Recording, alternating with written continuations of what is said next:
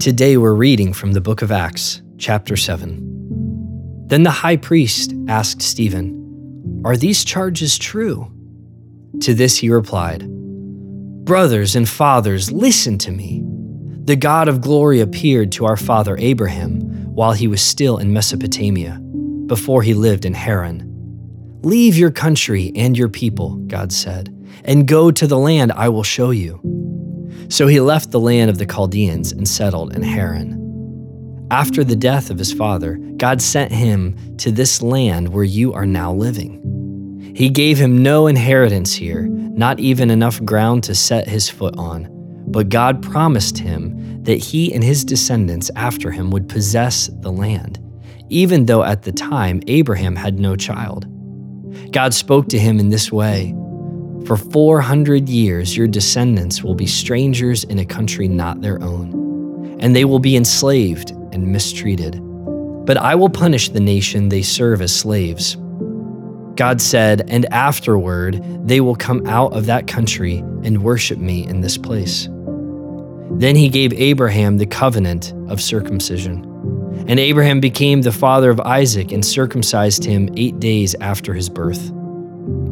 Later, Isaac became the father of Jacob, and Jacob became the father of the 12 patriarchs. Because the patriarchs were jealous of Joseph, they sold him as a slave into Egypt. But God was with him and rescued him from all his troubles. He gave Joseph wisdom and enabled him to gain the goodwill of Pharaoh, king of Egypt. So Pharaoh made him ruler over Egypt and all his palace.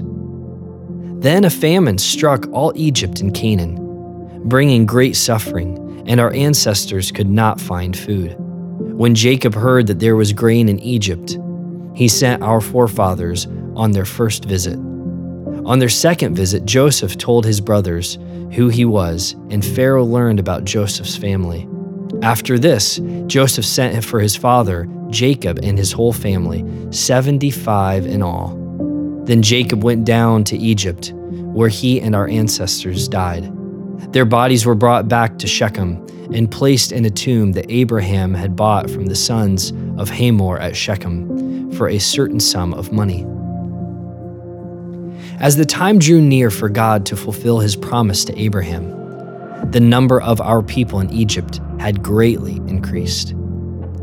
Then a new king, to whom Joseph meant nothing, came to power in Egypt. He dealt treacherously with our people and oppressed our ancestors by forcing them to throw out their newborn babies so that they would die. At that time Moses was born, and he was no ordinary child.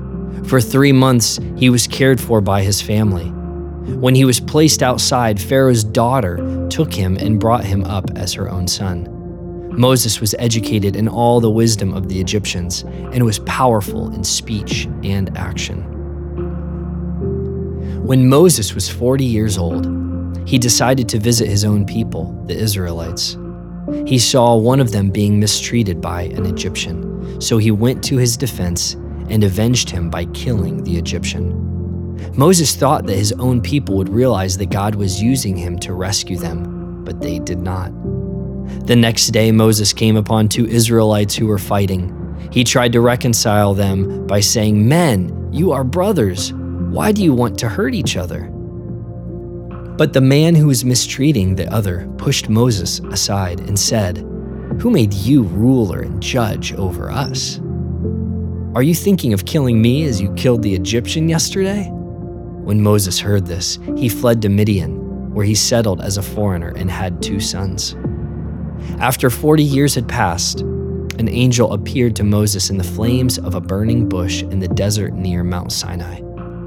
When he saw this, he was amazed at the sight. As he went over to take a closer look, he heard the Lord say, "I am the God of your fathers, the God of Abraham, Isaac, and Jacob." Moses trembled with fear and did not dare to look. Then the Lord said to him, "Take off your sandals, for this place where you are standing is holy ground. I have indeed seen the oppression of my people in Egypt. I have heard their groaning and have come down to set them free. Now come, I will send you back to Egypt." This is the same Moses they had rejected with the words, "Who made you ruler and judge?" He was sent to be their ruler and deliverer by God himself, through the angel who appeared to him in the bush. He led them out of Egypt and performed wonders and signs in Egypt, at the Red Sea, and for 40 years in the wilderness. This is the Moses who told the Israelites, "God will raise up for you a prophet like me from your own people." He was in the assembly in the wilderness, with the angel who spoke to him on Mount Sinai, and with our ancestors. And he received living words to pass on to us. But our ancestors refused to obey him.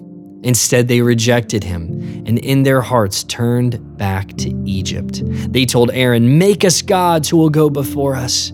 As for this fellow Moses who led us out of Egypt, we don't know what has happened to him." That was the time they made an idol in the form of a calf. They brought sacrifices to it and reveled in what their own hands had made. But God turned away from them and gave them over to the worship of the sun, moon, and stars. This agrees with what is written in the book of the prophets. "Did you bring me sacrifices and offerings 40 years in the wilderness, people of Israel? You have taken up the tabernacle of Molech and the star of your god Raphan, the idols you made to worship.